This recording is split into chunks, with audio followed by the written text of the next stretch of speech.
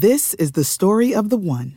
As head of maintenance at a concert hall, he knows the show must always go on. That's why he works behind the scenes, ensuring every light is working, the HVAC is humming, and his facility shines. With Grainger's supplies and solutions for every challenge he faces, plus 24/7 customer support, his venue never misses a beat. Call quickgrainger.com or just stop by. Grainger, for the ones who get it done. Hey, Blue Shirt Breakaway fans, welcome to the special Trade Sad Edition and Losing Yandle Edition, Sad Edition of Blue Shirt Breakaway. Greg, say hello. How many different things are we right now? What did you even just say? I was making it up as I go. It's pretty much my entire life. That's the slogan of our podcast, so Yes. There we go. Yeah, there we go. So, want to just get right into it? Let's do it. All right, Game of Thrones was pretty good last night. We'll get to that. Okay, NBA Finals was pretty good last night. We might not get to that because I really just I can't do it. I don't care. I care. I gotta tell you. I care. I might say like two things. But oh yeah, Fair. what was the big Ranger news? We're a Ranger podcast, right? Oh yeah, we gave up the right. I think so. Sometimes we gave up the rights to Keith Yandle to the Panthers for a 6th round pick and a conditional 4th, likely on the basis he signs there.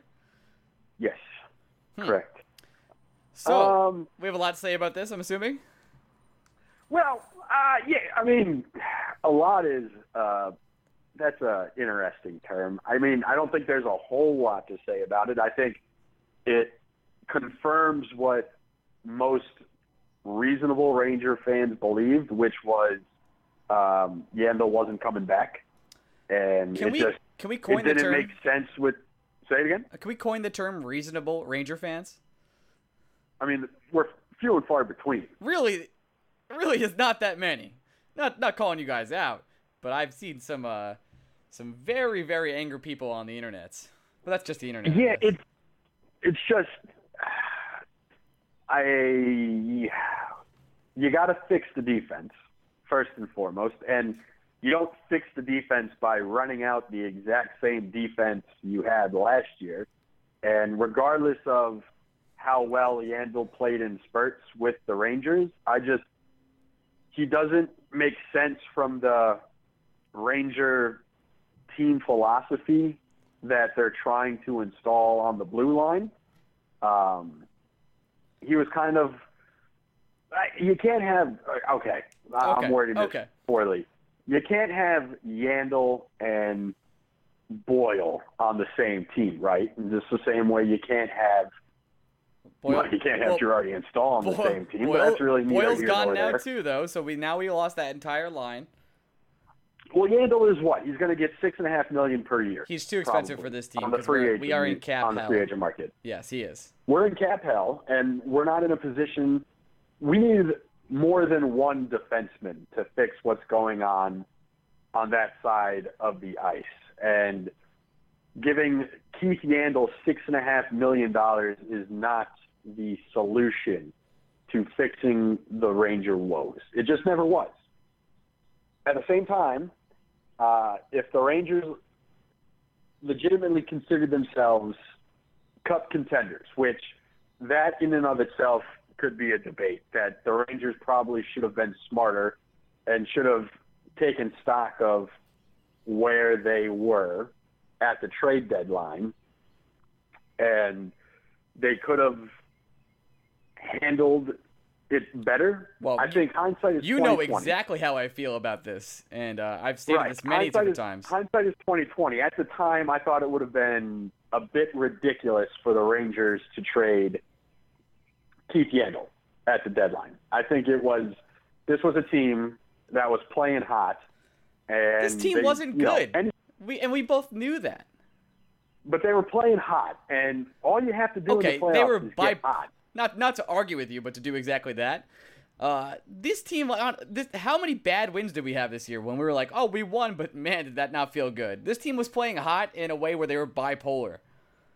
Yeah, but the NHL, I get any playoff series, I guess, even football, like every playoff series, it's just a matter of getting there. And then really anything can happen. I mean, think about it. The goalie the Rangers faced in Game 1 against the Pittsburgh Penguins was Jeff Zatkoff. We haven't we didn't even know the name Matt Murray yet. We didn't think he was anything. Right. And Marc-Andre Fleury was still our big fear when he was coming back from injury. Anything could happen in the playoffs. And anytime you have a goalie as talented and gifted as Henrik Lundqvist, you have a shot. What we couldn't, I guess, what we were seeing towards the end of the season, and it became clear as we entered the playoffs, is that our defense was such a flaming hot disaster, and that includes Keith Yandle, that you would have needed some superhero form of Henrik Lundqvist that I don't think is possible from anyone. Just because he didn't have the pieces around him to help him out, defensively speaking. And I think it's important for Ranger fans to remember that as great as Keith Yandle was in stretches, he was part of the problem. I think Yandle was, at times, a defensive liability. Now, in a very different way than, say, Girardi and Stahl were defensive liabilities, because Girardi and Stahl were net zeros. They gave you nothing. And Yandle, at the minimum, gave you offensive production, which helped the Rangers on the power play, which was poor, and even strength, pressing the puck along the boards. Yandle had his positives, but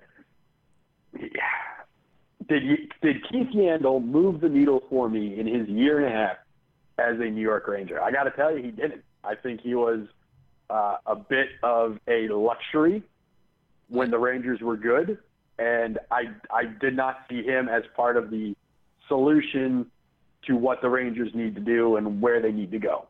I thought, but again, at the trade deadline, I wouldn't have traded Yandle because, I was under the impression the Rangers weren't going to be a flaming pile of shit come mid-April, which is what they turned out to be. I want to come back to Yandle. I know real quick. Yeah, I want to come back to Yandle in a second here, but trading for Eric Stahl, like at the time, I really didn't hate it because we only gave up 2 seconds in Sorella. But now looking back at it, we traded for a player that couldn't fit in our system at any point in time. We knew. I'd be interested to go back and listen to some of our older podcasts, because I'm pretty confident that I was against the Stahl trade. But then when they made the Stahl trade, I was like, well, I guess we didn't give up a whole lot, so why not? But I don't think my opinion of the Stahl trade was ever right. Hold on. I guess we could have given up more. I got to pause. And we're back. Sorry, my dog had a barking fit because he hates the air around him. Well, you were saying something about how wonderful Eric Stahl is. That is just a lie and a half. No, I was saying, my opinion, I think my opinion of Eric Stahl was when the rumors were the Rangers would have to trade first-round draft picks for him, that he was an unnecessary superfluous? That's a word. He was a superfluous addition to the team. He was a piece the Rangers just didn't need, because even then, I think all of us realized the problem with the Rangers were their 6 defensemen, and they needed help. Well, center was our least needed position, which is incredible in this league. Right, and it's important to point out that did Eric Stahl even ever play center for us? I think 3 games? Maybe. But mostly he was used on the wing, which was just a misuse of his talent. And he wasn't even on the top 6 rotation, which just continued to confound the point that you didn't really need Eric Stahl. And the Rangers, it didn't feel like they gave up a lot individually for Eric Stahl. But when you put that trade, as you did earlier in this podcast. Okay. You want me to do the summary of all our trades? Yes, do it again. Okay, so the summary for the New York Rangers is the Rangers traded a first, 3 seconds, Duclair, John Moore, Sorella for Chris Summers, a conditional pick, and a 6th-round pick. Yeah, and that's poor, especially considering the Rangers don't have the farm system to absorb that much of an asset drain. Let's be clear real quick. These last 4 years, with the exception of this playoffs, of Ranger hockey have been the most exciting Ranger hockey since the 90s. Just to be perfectly clear. And let's be clear that the bulk of the Rangers' success have come from homegrown players. So it's not like the Rangers have poor scouting. They traded for McDonough when he was a prospect. They saw value in him while he was still in college at Wisconsin, though he was Montreal Canadian property. They signed Zuccarello. They drafted and signed Chris Kreider. JT Miller. Hank was a third-round pick. Yep. JT Miller was a first-round pick. Right. Brady Shea was a draft pick. McElrath. Dylan McElrath was a first-round pick, though I still think the argument is the Rangers probably shouldn't have used the first-round pick on McElrath. But that's besides the point. He's becoming a very useful NHL player. Like, the bulk and the majority of players the Rangers have currently, Derek Stepan, another homegrown player. Right. These are players the Rangers drafted and developed. So we know they're good at drafting and developing, which we haven't done a lot of lately. A big kick in the because we haven't had the picks. Because the Rangers now, at the same time, when you're in a position like the Rangers were, which was a position of they thought realistically they were a couple pieces away from winning a title, and they're not wrong. And it's obvious they weren't wrong because they went to a Stanley Cup final, and then the next year they went back to the Eastern Conference Finals, which is as close to winning a cup as you can get. It's not like the Rangers were sitting around 500 and then all of a sudden they decided to go in. They were a good team and they were looking to make their team great. So in the moment, you can't be that angry about it. However, where the Rangers erred was this year. And I admit that I was part of that because I, again, thought, why not go for it? But I think I was very clear that if the Rangers made a move at the deadline, it had to be for a defenseman because you couldn't count on Girardi or Stahl coming back to play at the level we've seen them play at before. And even though I admit that I was hopeful that one of them would, there's a reason why I'm not in the Rangers front office, and the guys that are there have to make those decisions. And to bring in Eric Stahl, which was a rental at face value, it never really made any sense. It didn't make any sense. They didn't need him. Their problem was, the Rangers weren't exactly scoring at will, but their bigger problem was preventing goals. And totally agree. Eric Stahl was he was not doing anything to help you on that front. So, all right, back to Yandel real quick, because I think we both agree that we don't, in hindsight, don't like the Eric Stahl trade, especially because he didn't have a place on this team at all. And that was the most bothersome part. AV just couldn't figure out how to use him. And watching him was just frankly painful, and his production was pitiful. But back to Yandel real quick. Obviously, we talked about this before the pod, a phrase we do say a lot here. We both missed Duclair in a big way, and he was our favorite prospect coming up for the Rangers in a long, long time. He's going to be great for a long time for Arizona, and I preface this with saying this.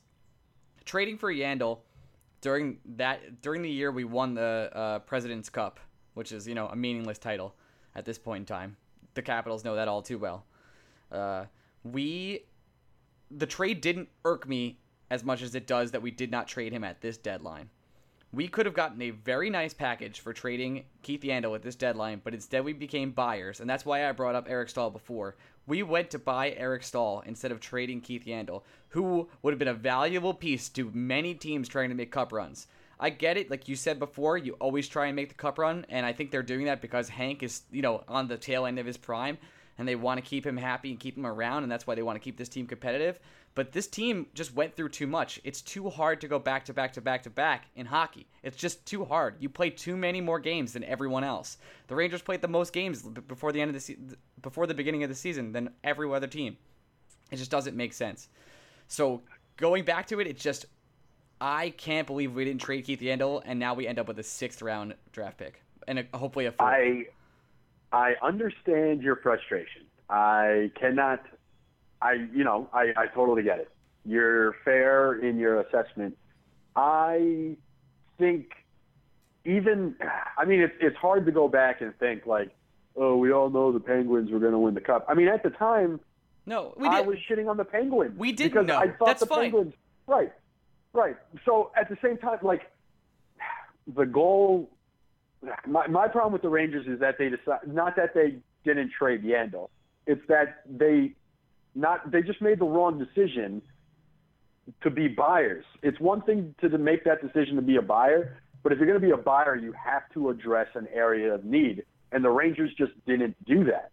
They brought in a redundant piece in Eric Staal that they already had on their roster, which is why he could never crack the top 6 forward rotations. All right, so I have a question. I think the frustration I have with the Rangers is that they didn't stand pat.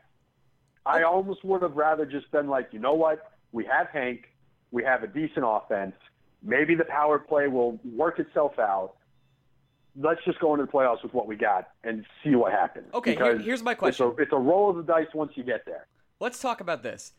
If we were going to be buyers and we were going to be real contenders this year, why did we trade Carl Hagelin? And not that he was like this big deal on any other team. Well, I'm pretty sure that was a cap casualty. They couldn't afford him. But just even for this year? Yeah, I think I don't think the Rangers at that time thought they had the money to bring back Hagelin. Okay. At the price he wanted to come back at. I think. Well, he was still Hagelin. We weren't going to sign him, but it's not like we got crazy amount of value back for him at all. You got to remember, people were very high on Emerson Edom at the time of the trade, and they thought he was going to be a player that was going to succeed in AV's system. And again, hindsight's 20/20 because you have to remember that Hagelin didn't work for the Ducks either. He was looking terrible. He was miserable in the first half of the season. It did not seem like the Rangers. I mean, the Rangers made a poor decision because Edom didn't work here, but at the time even at the deadline, we weren't thinking the Rangers made a bad decision with Carl Hagelin. It just so happens that Hagelin went to the perfect situation for him, and he got paired up on a line with Nick Bonino and Phil Kessel, who helped bring out the best in his abilities like he did when he was in New York. The line he played on in New York did similar things for him. But that one's hard to be angry about because, and at the same time, when the Rangers traded Edom, people are high on Nick Jensen now. Nick Jensen had a very nice summer in the World Championships playing for I think he was playing for Denmark. He had a couple nice goals. He had a nice run with the Wolfpack, and he is a low-cost, controllable piece that'll be interesting for the Rangers moving forward, especially when it seems like they're going to need more low-cost, interesting, controllable pieces. So the Hagelin trade, that's just, seller's remorse because he eventually got traded to the world champions. But he was dead in the water in Anaheim. So I'm not really – he went to the perfect situation. I can't be angry about that. I'm not angry. You win some trades, you lose some trades. It's more about the philosophy of we were going to be buyers. We want to have all our best players, so now we get rid of a piece for a younger piece. I strongly believe the Hagelin deal was a pure cap casualty. The Rangers were spending big money. They were spending big money on other players, and you can make the argument that they, shouldn't have been spending big money on other players, i.e. Mark Staal and Dan Girardi. But the Wonder Twins. I mean, look at the Blackhawks. This offseason, the Blackhawks are in even more cap hell than the Rangers are. And the Blackhawks are continuously in cap hell, but as long as they have guys like Duncan Keith, Brent Seabrook, Patrick Kane, and Jonathan Toews, it doesn't really matter if you're in cap hell. No, it doesn't. And their scouting is so good that they can afford They cut Kevin Hayes. They cut Kevin Hayes. They traded Brandon Saad last year. And last week, they had Brian Bickle, who has just an absolutely terrible contract that they needed to get themselves out from under. And what they had to sacrifice to get out of that contract was Teuvo Teravainen, who looked great in bursts last year, and the Blackhawks were so deep that Teravainen was never able to get a crack on the top two lines. But he's a great prospect. He'd be the best prospect by an arm and a leg in the Rangers system. Better than Pavel? And the Blackhawks Blackhawks didn't want to make that trade. Do you think they wanted to give up Teravainen? They had no interest in giving up Teravainen. But that's what it's going to take to get rid of your dead contracts. And if Ranger fans need to take note, if you want to move first of all, if Dan Girardi agrees to be moved, that's the first hurdle. The second hurdle is if you want to move Dan Girardi, the Rangers don't have a Teuvo Teravainen to package with Girardi. You'd have to package Brady Shea and probably Vucevic? Chris No way. Kreider. You'd have to give up a lot to get some team with cap space out the butt to eat that contract. And the Hurricanes have a ton of cap space, which is why they're willing to take on Bickell's sunk cost, which is what he is, to get a player like Teravainen. That's how when you're a bad team trying to be good, that's how you do it. No, and the Rangers if I'm a Hurricane fan, I love that. Yeah, and the Rangers, we don't have a Teravainen to package with Girardi. If Girardi even wants to be moved, Girardi could easily say he doesn't want to be moved, and then you're really up Schitt's Creek without a paddle. Which just came out this week that he has no move the rest of his contract. Yeah, you're already there anyway because we don't have a Teravainen to move with Girardi. So you just got to hope that at some point in time Girardi agrees to a buyout. Because if that's not your hope, then you're praying to God that Dan Girardi goes back to being even somewhat of a reflection of the Girardi he was, which might have been a league average player at its best. And we might not be at that point anymore. I think the team's not going to buy him out this year either. I'm pretty confident that they won't buy out Girardi. No, I think you're a year away at least. Mostly because, again, after the Rangers have enough holes on defense that they also need warm bodies to fill up their roster. I think the front office kind of knows that they're not going to be that team this year. They're listening to a ton of offers on Stepan right now. And well, I think goal number one for them is try to reload as opposed to rebuild. They want to. I agree. And so, some ways to do that are trading what you view as your best players that are underperforming for some other team's best players that are underperforming, and just hope that the change of scenery makes a difference. Doesn't always work. Or trade your best players who you believe are overperforming, like Brassard. Right, but the Rangers aren't in a position to. Oh, sorry, I'm also watching some U.S. diving trials, and some guy just ate shit. Okay, but brief moment. You said you were going to watch diving because it wouldn't distract you during the podcast. Not only did you straight talk about diving for 15 minutes before this podcast and would not do a recap with me, but you just brought it up on the pod. So this guy almost belly flopped. You were like, "Ooh, diving! So. It'll be fun to watch." I could just have it in the background, and I won't bring it up. It's fine, Ryan.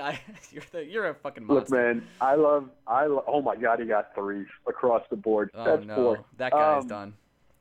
Not going to Rio. I love Olympic sports, so I'll watch any Olympic sport. What's your favorite Olympic sport? Now that we're off topic.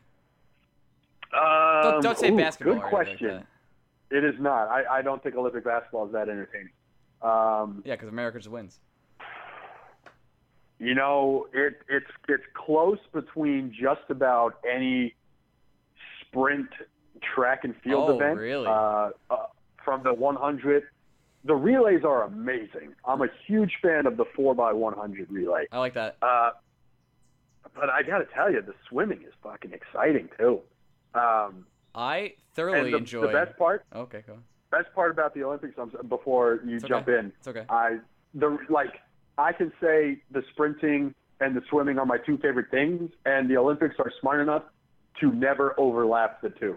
They always do swimming in the first week, track and field in the second week, and it is perfect because I get both, and I'm a very happy camper. I like the Winter Olympics a little bit more, so I like the curling and bobsledding. Big fan of curling.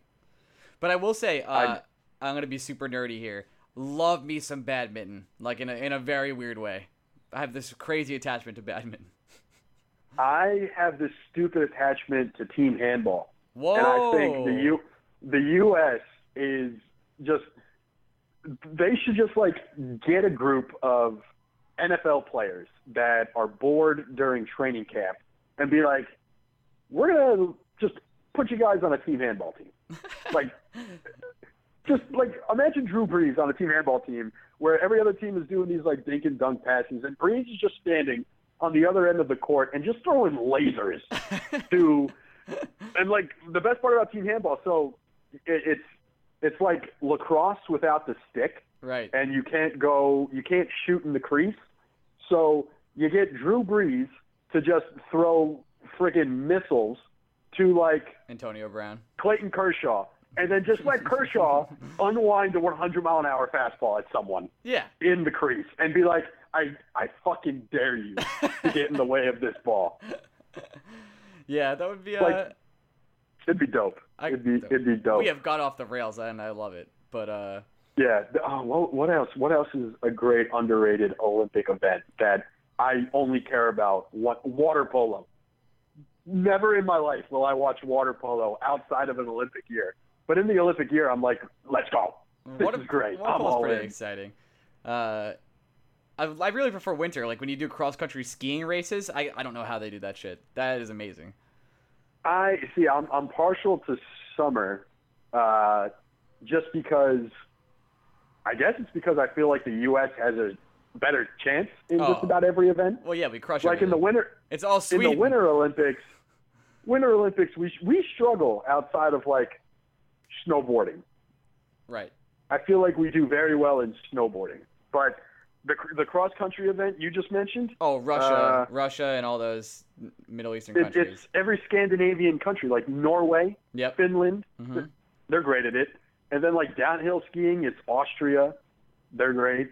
I feel like I'm a fair weather fan when it comes to the Olympics. I want to win everything. Yeah. Like I don't care about rebuilding. I don't want to hear that we're going through a slow period in like women's gymnastics. No. I expect fucking gold. And if you don't give me gold, I am very disappointed in you. All right, let's end this on a sad note then. Do you remember like in 2010, the Winter Olympics, the hockey, when we went to overtime versus Canada? I remember not going there. I remember the house I lived with. You and I were not great friends. We were not. Junior year of college. We were acquaintances, I would say. Barely. I think we knew of each other's existence. That's correct. But I don't think you ever came. You ever came over to any of our house parties, anything like that. I don't think so. I was probably playing Super Smash Brothers Melee somewhere. Yeah, but our entire house, 8 of us living in this house in Lower West. The day of the Canada game, we just said... For all our listeners, Lower West is a dorm on Marist College. Yes. Very, very nice dorm. One of my favorites. Our entire house said, nope, fuck no, not going to class today. Go get some 30s. We're going to watch hockey all day. And, yeah, that was disappointing. I'll never forget. City won the face-off and just went down and scored. American hero Ryan Miller. Anyway, where were we? The Rangers. We suck. Something about the Rangers and how we hated all those trades. Not great, but we're 10 days away from the opening of free agency. We're not going to be the podcast that sits here and tells you our wish list. We've already done that once. I think we've done that more than once, let's be honest.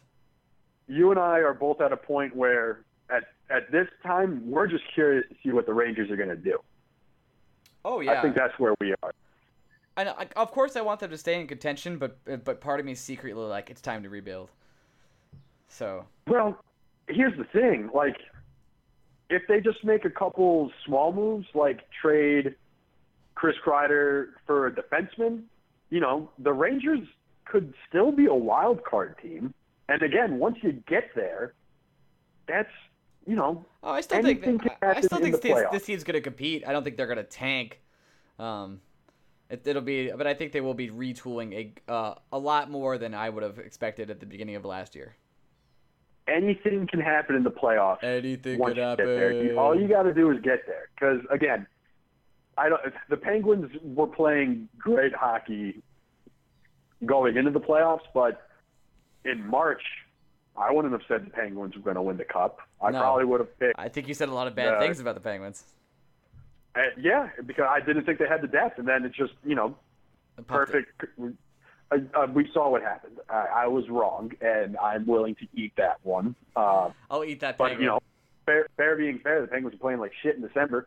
Either way, once you get to the playoffs, anything. Would you have? I did not see the San Jose Sharks winning the West. I would have had the Capitals versus the Kings. I think I had the Blues, and I probably would have been right there with you on the Capitals. I get that. But, yeah, so getting there is part of it. And at the same time, are we as disappointed in the Rangers season if we beat the Florida Panthers in round one versus just getting manhandled by the Pittsburgh Penguins? Yeah, probably. I don't know. I am. I mean, we're probably having the same talk unless we win the Cup, to be honest. Maybe we're a little less angry if we get to the Eastern Conference Finals again. Well, I don't know. Well, here's the thing. I don't know. Maybe it's a blessing in disguise that we played the Penguins round one and they just exposed all our weaknesses. Because let's live in a hypothetical world where the Rangers won in round one. Okay. So it was a good series. It was a close series. Mm-hmm. We beat the Panthers. And then we go to round two, and we're playing the Penguins. The Lightning. And we take them. No. Was it the Lightning round two? Would have been the Lightning? Would have been the Lightning. Say you go 7 with the Lightning again. Mm-hmm. So, man, if you go 7 with the Lightning, and all of a sudden that's a toss-up series, and you're thinking to yourself, man, if the Rangers make a tweak here or a tweak there, we run this back with this roster one more time. I guarantee you, if the Rangers are a wild card, win round one, and go to Game 7 against the Lightning, yeah, the front office is finding a way to keep Keith Yandle. I don't think we're talking about the Rangers trading his rights to the Panthers. It's incredible what the difference it makes in just a few games. But we might be sitting in this spot a year from now after the Rangers have extended Yandle, paying him $6.5 million a year, and he's not young. He's not. If we gave him a 6-year deal, and if the Rangers took a significant step back next year, trying to run it back one more time, we're in an even worse place. So maybe. It ain't the worst thing in the world that the Rangers had an early exit, their weaknesses were exposed, and they're doing a real, deep, hard think on how to make their roster better and more manageable for the future. Maybe it's not the worst thing in the world. And I guess we will see how that plays out in the coming weeks here. So I think that's all the Ranger talk we have for today. If you are just listening for us for our Ranger advice, why are you listening? But I think we'll move on to something near and dear to your heart, Greg. Do not bring up the fucking Mets. I will hang up this goddamn phone. Okay, I think we'll move on to something else. Let me just say this. All right, let me give your... Wait. Before you say the story, I want to just tell you this. I was driving to Astoria, where our dear friends live, this weekend, and I drove past Citi Field. Wasn't paying attention to the game at all, and they had the scoreboard on the outside, and it just said 6-0. Atlanta. I was like, oh, man, I can't wait to call Greg. How to fix the Mets in 5 steps.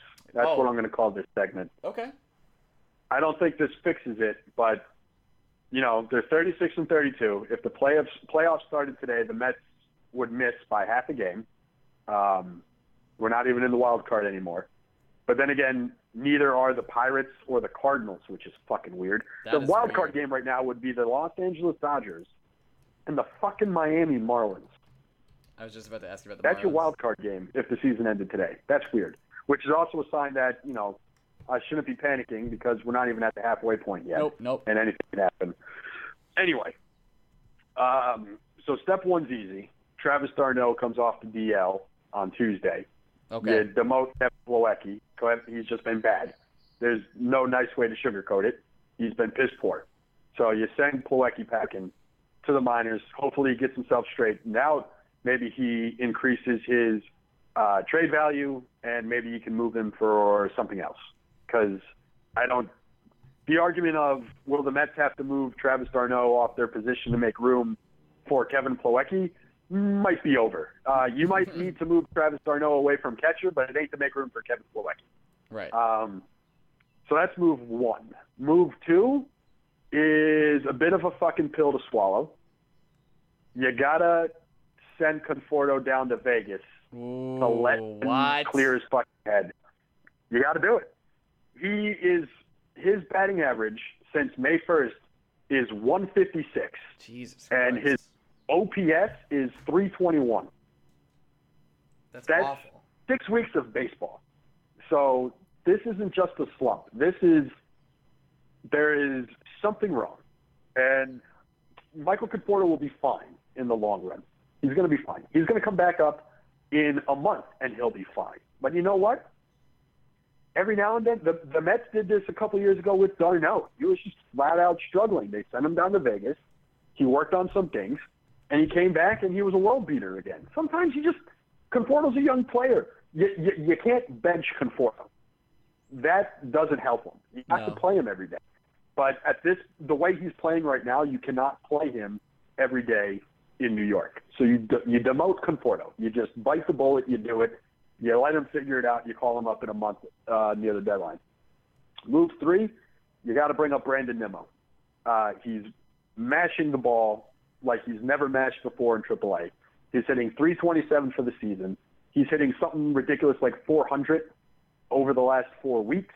He's hitting for power, which he hasn't done before. Ever. I didn't even know that. You gotta give Nimmo a shot. He was your first-round pick in 2011. It's not like it's taken him a while to get here, but, he was a young player coming out of Wyoming who never even played high school baseball. So I'm not surprised it took Brandon Nimmo 5 years to get to this point. You kind of expected that. You call him up. You give him a shot. You play him every day. If it doesn't work after a month, Conforto's back here anyway. You send Nimmo down. Or you get rid of Alejandro De Aza because he's a fucking waste of space.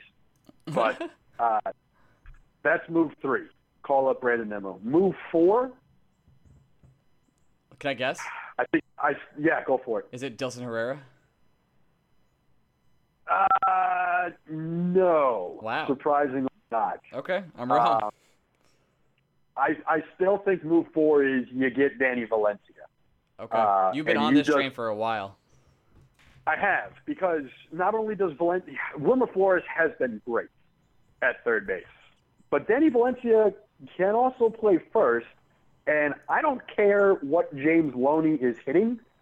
I don't want James Loney in my lineup because he's a glorified singles hitter. I don't want that in my lineup. I'm fine with Loney as like a bench bat, a pinch hitter, and a defensive replacement for Valencia in late innings, if that's what you want him to be. There's a reason why James Loney was playing in AAA for the San Diego Padres and not given a MLB job on anyone's 25-man roster, and that's because he's just not that good. I think it's really that simple with James Loney. I mean, the Rays cut him, I know, and they're still paying him. Yeah. So I think you got to bring in Valencia because your lineup is better with Valencia and Flores in it versus Flores and James Loney. So I still think Danny Valencia has a place on this New York Mets team. And move number 5 for me, if I had to do a 5th move that isn't Zach Wheeler coming off the DL, I might surprise you with this one. I don't know if you're going to expect this one. I'm not ready, I don't think. I think you go out and you get Chapman. I think you call up your Yankee buddies. Oh, what? I think you bring in Chapman. Again, it's not like the bullpen is the problem. Wow. But that's there are only so many. There are only so many moves the Mets can make offensively because another reason why Valencia works is you're not 100% angry at yourself if at some point when Lucas Duda comes back that Danny Valencia is your first bat off the bench, right? You can straight platoon him with Flores at third. You got Duda back in the lineup. Tough lefty pitching. You got no problem putting Flores out there. You're cool with Valencia on your bench. And you're not getting rid of Granderson. You're not getting rid of Cespedes. You're not getting rid of Asdrubal Cabrera. You're not getting rid of Neil Walker. Unless someone else gets hurt, there really aren't a lot of moves the Mets can make, offensively speaking, to make their lineup better. It's give Conforto a break, bring up Brandon Nimmo. That solves left field. And it's bring in Danny Valencia because he can play third base and first base, and it gets James Loney out of the lineup. and that solves first base until August when Duda comes back. Right. And you're not going to make a move for a starting pitcher because the starting pitching is great. No, there's and no you're way. getting Zach Wheeler back. You're getting Zach Wheeler back in a month, and you're going to have to make the decision of who the hell are you moving out of your starting rotation to the bullpen, or are you rolling with a 6-man rotation, which honestly is looking more and more likely again, because I think the Met pitchers from their innings counts last year, I just think some of them are tired. I think it's probably a good call, to be honest. I think DeGrom's fatigued. I think Harvey's fatigued. I don't think you want to burn out. You don't want to burn out Syndergaard. Nope. And Matz, you're kind of always feeling like you're playing with borrowed time because he's had so many injuries in his career. Albeit short. Right. So then you look at the bullpen. Familia has not had a good season. He hasn't had a bad season, and he's been better of late, but he's still putting a lot of guys on base. And Addison Reed has been phenomenal, but Addison Reed, this is as good as it's going to get. If anything happens with Reed at this point, it's either he somehow stays the course or he regresses. He's not going to get better. We've seen enough of Antonio Bastardo to know that at this point he's basically a glorified long man. Yep. I don't think there's a single high-leverage situation you feel good putting Bastardo in the game. I agree. Jerry Blevins is a situational lefty. He's here to pitch to Bryce Harper. But I don't want him ever facing a right-handed hitter. Yeah, Blevins is fine. Blevins is fine. Hansel Robles is kind of in the Antonio Bastardo situation right now. Can I just say something? I love how you were like, all right, I'm just going to give these 5 steps, and that's it. But I'm also going to go through the entire Mets roster and tell you how I feel. This is what I do with the Mets. Yeah, dude, I think the crazy, weird move the Mets should make is they should call the Yankees and be like, listen, you guys are arguably at best the 4th best team in your own division. Not arguably, the Rays are garbage, so. Well, still, the Rays are young enough where they can make a surprise. The Yankees aren't young. That's like, true. What they're playing like now is what you're going to get. And at some point, I think the Yankees need to take a step back and be like, this is it. You know, we need to get a couple prospects in here, and we just need to clear some salary, do some things, come back better, stronger next year. And Chapman is going to get a better return than the Yankees gave up just because so many guys are going to be interested in him now. Yep. But if I'm the Mets and I'm like, hey, guys, listen, let's do Gavin Cecchini, who's a top 100 prospect. Yep, shortstop. We'll do Cecchini. We'll do our first-round pick last year, Desmond Lindsay, and we'll do our best pitching prospect, Robert Gazelman, for Chapman. I think the Yankees at least listen to that offer. They definitely listen. They certainly listen to that. If I'm the Yankees, I'm listening. I'm like, oh, what the hell am I doing with this guy? I have him for one more year. I'm probably not even competing. And getting Chapman for the Mets does twofolds. Makes your team better. It also prevents the Nationals from getting Chapman. And it prevents the Cubs from getting Chapman. And sometimes that's what you got to do in baseball. It's not just make your team better. It prevents your direct competition from getting better as well. That's true. And that's, you know, I doubt it'll ever happen. I would give it a 0.6% chance the Mets ever get Aroldis Chapman. I like those odds. I think there's a better chance the Mets sign Yulesky Gurriel out of Cuba than them getting Chapman. I hope they sign Cuba. Cuba. If the Mets are going to add someone from Cuba, they're going to add Gurriel before they add Chapman. Perfect. Well, this has been your Mets 27 minutes with Greg. They're your 5 moves, those. They're your 5 moves. You activate D'Arnaud, trade for Valencia, demote Conforto, promote Nimmo, trade for Chapman. That's what I think would help. I like it. I like all that. Except I'd probably bring up Herrera too. Just my personal opinion. Then don't trade. If you're going to bring up Herrera, don't trade for Valencia. Yeah. You might not need to do that. Someone outside is blaring music. That's okay. All right, so this is us throwing up in the podcast, right? This is the time. Is it time for Thrones? Yeah, I think so. I was saying throwing up, but yeah, Thrones works too. Thanks everyone for listening today. If you're not caught up on Game of Thrones, you should probably go now. There's a big spoilers coming, so we're going to talk about last night's episode for at least 5 to 10 minutes. Have a great time this week. Have a great summer. Happy first day of... let me tell everyone about my special holiday. Today is Waffle Solstice, so if you're out there and you're listening, please eat a waffle. It's a thing that I made up that I really like. So, proud of you, bro. Thank you, man. I really appreciate it. Maybe I'll tell that story another time. But, so thanks for listening. We'll come back probably next week, a little bit of free agency talk, maybe break some more Ranger news that goes down. But once free agency starts, we'll do a whole free agency show, and hopefully Ranger Town gets back on track. Did I mention that? There is still a 5% possibility that we record a live podcast next week. This is true. We will be in Mohegan Sun together this weekend, losing a very much amount of money. A very much amount of money. I did a very depressing thing to get ready for Mohegan that I will tell people if they ask in the comment section on Reddit, but I will not share it on this podcast. Interesting. I'm interested. All right. That's good enough. So everyone that wasn't listening for us to talk about Thrones, we love you so much. Thank you for listening. Follow us on whatever you can. All right. We'll see you soon. It's Thrones time. So was last night the best episode of Game of Thrones of all time? Ooh, that's hard because just about every penultimate episode has been just straight fire. Oh, episode 9, Ep 9 is always spitting the hot ones.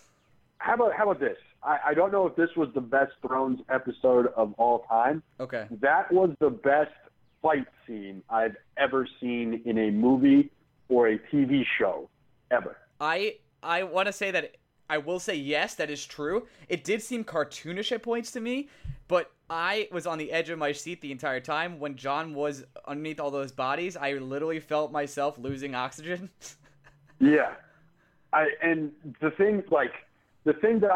The reason why I think it's the best fight scene of all time is because they did not glamorize this at all. There was nothing fun, it was enjoyable, or beautiful about it. It was gruesome.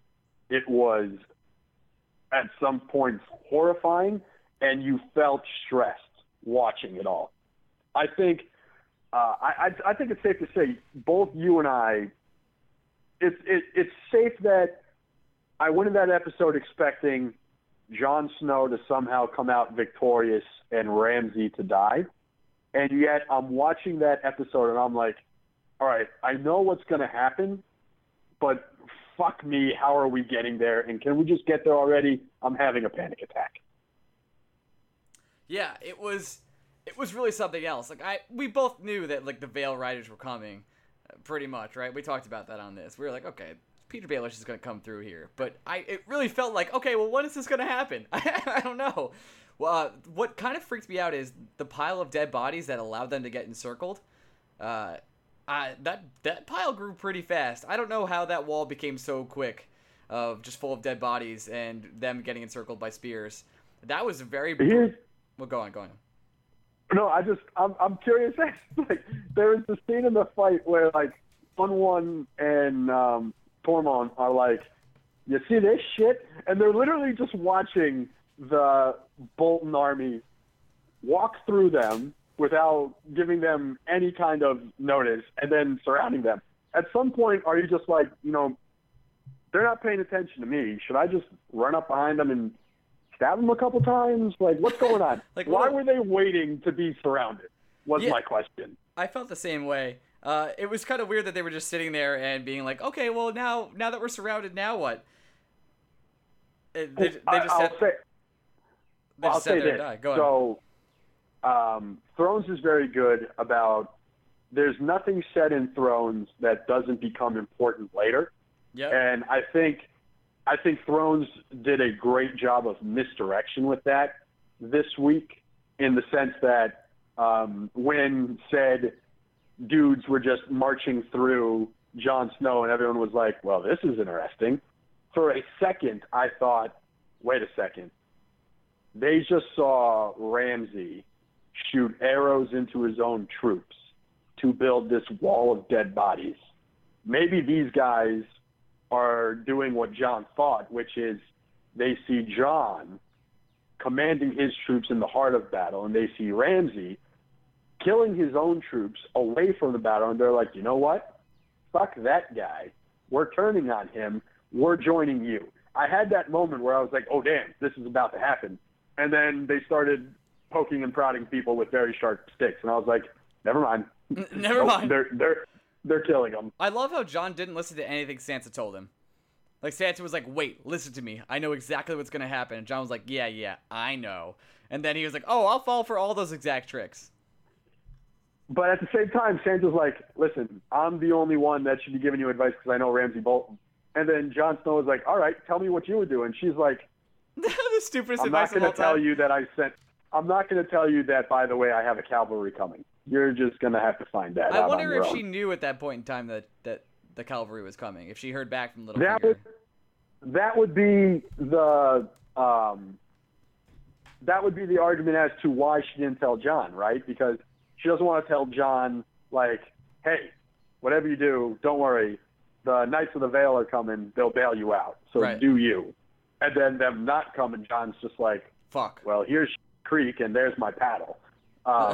So, like, on one hand, maybe that's why Sansa didn't say anything. But on the other hand, Sansa just comes riding on up with the Knights of the Vale.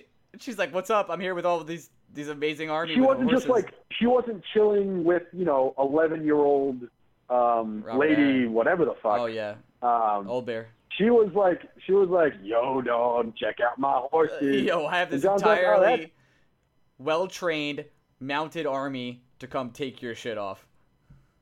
And I also love the Knights of the Vale. Their strategy was, we're just going to charge through you.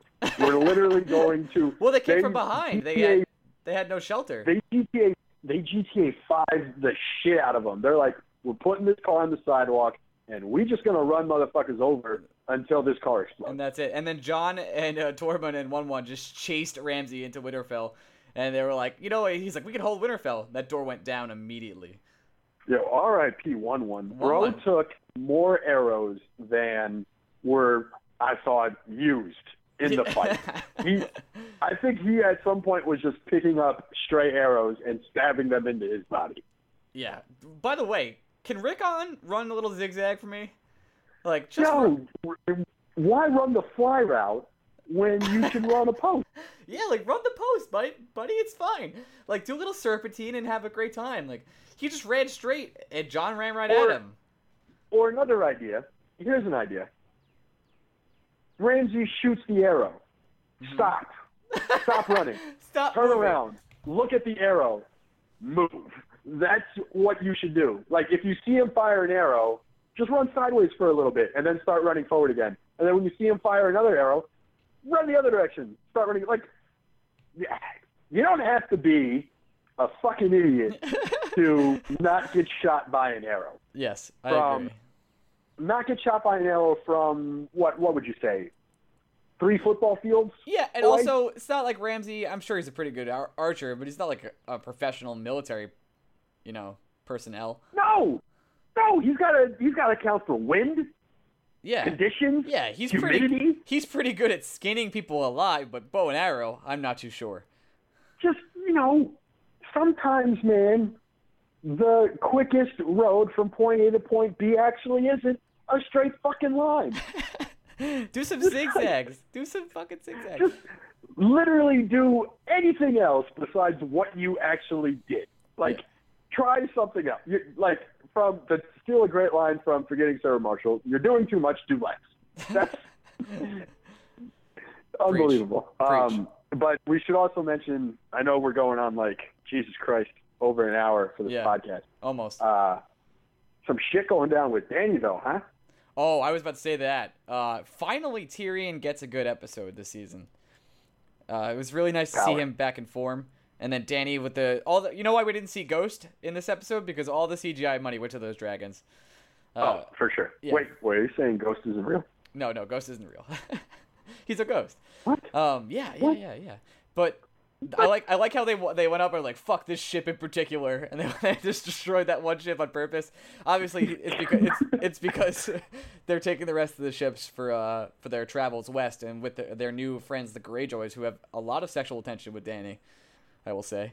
Here's my one question about that entire sequence. Okay. So I get Drogon, I get Dany just riding around. Okay, I think I know what you're gonna say. But the other two dragon bros are just like, you know what?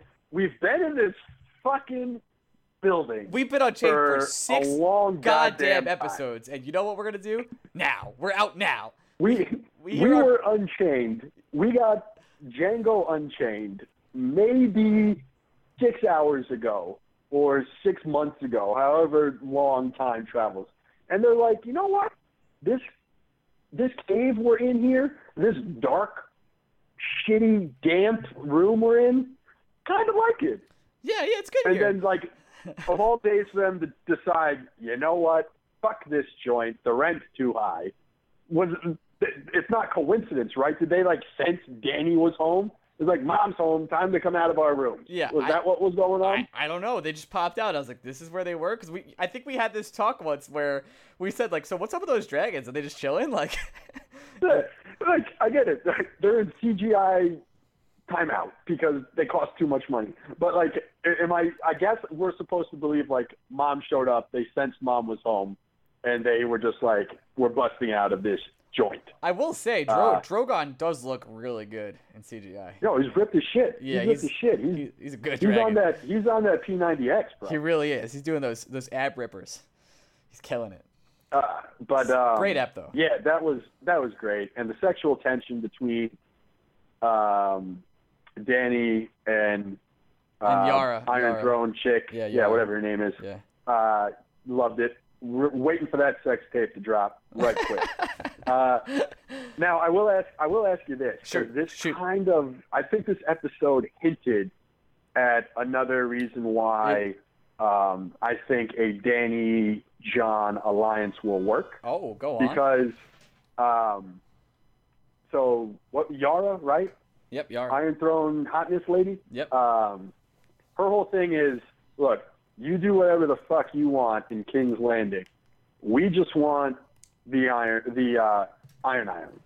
And then he's like, I like this take. You'll get the Iron Islands, but understand, I just need you to do a couple things for me. And they're like, all right, I suppose that's fair, as long as you get the Iron Islands. Jon and Sansa are just going to be like, we just want fucking Winterfell. Oh, no. Jon and Sansa are going to be like, hey, look at this zombie army. Please help us. Well, John's gonna be like, yo, we got a problem with the zombies. But Sansa's gonna be like, yo, just leave me the fuck alone. True. I just got here. I'm not getting raped anymore. Life is finally good again. Can you just, like, throw me a bone, give me Winterfell? If someone rebels against the crown, I guess I'll send someone to come help. But for fuck's sake, can you just leave me alone? Oh, and I think, whereas the Lannisters would be like, no, fuck you. Dany would be like, yeah, sure, whatever. I want my Iron Throne. I don't want Winterfell. I just want Winterfell to be under my rule, and if something happens, you come help a brother out. And I think Sansa would be like, yeah, cool, no problem. I think, and then Jon's like, that's great that you two are scissoring, but these zombies. And yeah, so I don't think it's gonna be like that. I think the zombies are gonna be at Winterfell. That's my prediction. Interesting. Well, I don't know. Do you know why I think that? I think they're going to be beyond. I think they're going to be beyond the wall. No. And I will tell you why. Here's my prediction. Little Bran has the touch of the Night King on his arm. Right? Oh, we've talked about this. Yeah, and he's we gonna think break. That the wall has some magical power to keep these fuckers And out. as soon as Bran goes through, that's it. It's over. Yeah. It's over. Yeah. That's how the wall's magic gets broken. Yeah, I believe that. I see you. Yeah. But I think it's pretty clear. We've like, there are two things that kill White Walkers: these Valyrian steel swords and dragons. Yep, so and dragon glass. Yeah. Yeah. So either the dragons and the swords are going to team up, or the White Walkers are just going to kill everyone. And I don't think there's going to be any in between here. I totally agree. Last thing, how satisfying was it to watch Sansa have Ramsay be eaten alive by his own dogs? Pretty great.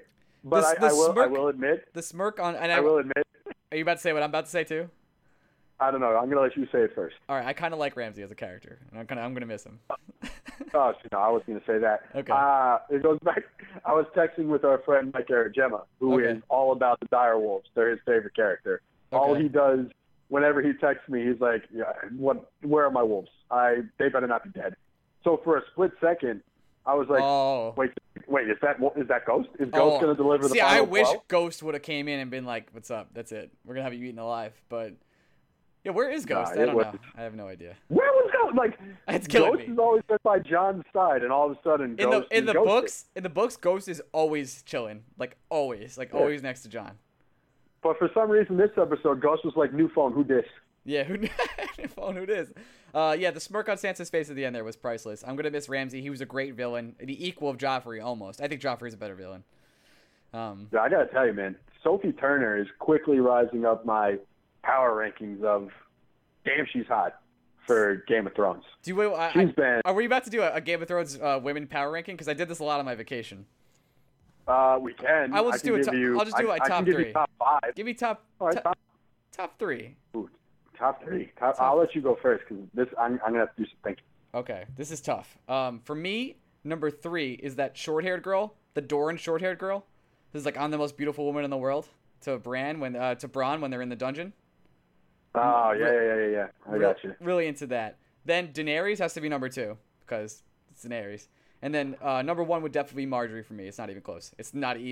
Oh, God, there's so many good-looking girls. Marjorie is something else entirely for me. It's not even close, bro. If we're doing top 3, I would go top 5, but I was trying to put the pressure on, you know? All right. Well, I'm gonna tell you right now, Marjorie's snub for me. Oof. She's not my top 3. I think number 3 for me, Sansa. She's just been dope. Number 2, I got a thing for Melisandre, bro. Okay, I like that. It might be redhead. It's the red hair thing. It's the red hair thing.